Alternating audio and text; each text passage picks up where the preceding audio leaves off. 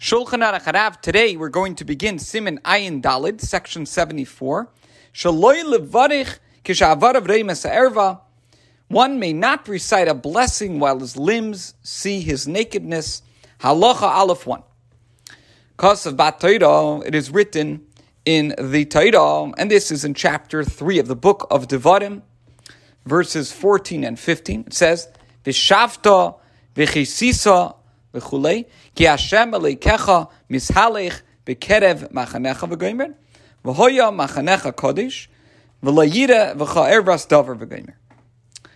The Torah says, you shall sit and cover, because God your Lord proceeds in the midst of your camp.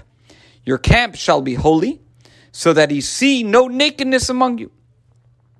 From this, our sages derived, and this is found in Gemara, Brachas Daf Chafei Amud Beis 25b, in Tractate Brachas, that wherever Hashem, our Lord, accompanies us, in other words, whenever we are engaged in the recitation of the Shema, or Shemona Esra, or in Torah study, and Divrei Torah, Tzarech liyos hamachane kodesh, our camp must be holy. Shaloitei tzoya migula sham, and this implies that feces should not be in view, and that Hashem should not see any nakedness among us. In other words, that there should be no nakedness in front of a person reciting the Shema or Shemona Esra, kimeloi einov, which means as far as he can see. Why? Because because a person's primary camp, the area that we would describe as the person's camp, is the area in front of him. And this camp, this machane, must be holy. In other words, that Hashem should not see any nakedness within it.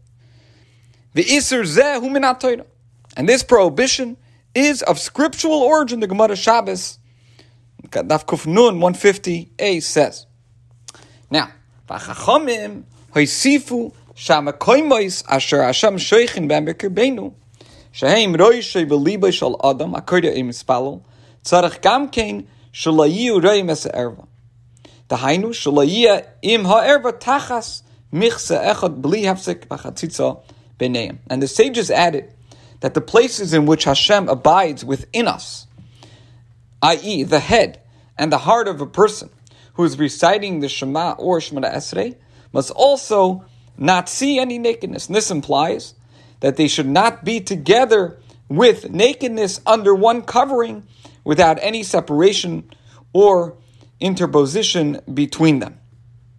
And in parentheses, the Alter Rebbe adds, even though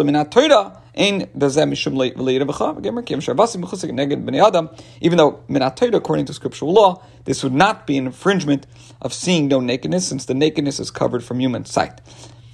But nonetheless, the Chachamim added this rule. Okay, the fikach, therefore, let's say somebody was sleeping naked and covered with a garment, and this law also applies if one is sleeping in a tunic that covers his body, but does not have a belt separating his heart from his loins. So, if somebody is sleeping unclothed and covered with a garment, even though he saw to it, he made sure that his head was outside the garment, so that it not be under the same covering as his nakedness, he may not recite the Shema until he makes a hefsek, a separation with his garment over his heart, and he could also wear a belt, to interpose between his heart and his nakedness. And from section 83, it actually appears that if he said Shema in such a state, he has not fulfilled his obligation and must recite it again. And the reason for this prohibition is that the Shema may not be read when his heart sees his nakedness.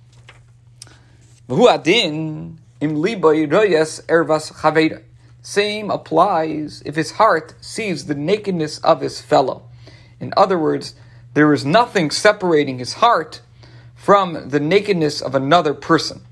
For example, if they are sleeping naked and covered with one garment and are distant from each other, so that they are not touching but are facing each other, so the same halacha would apply. This concludes halacha aleph and today's shir.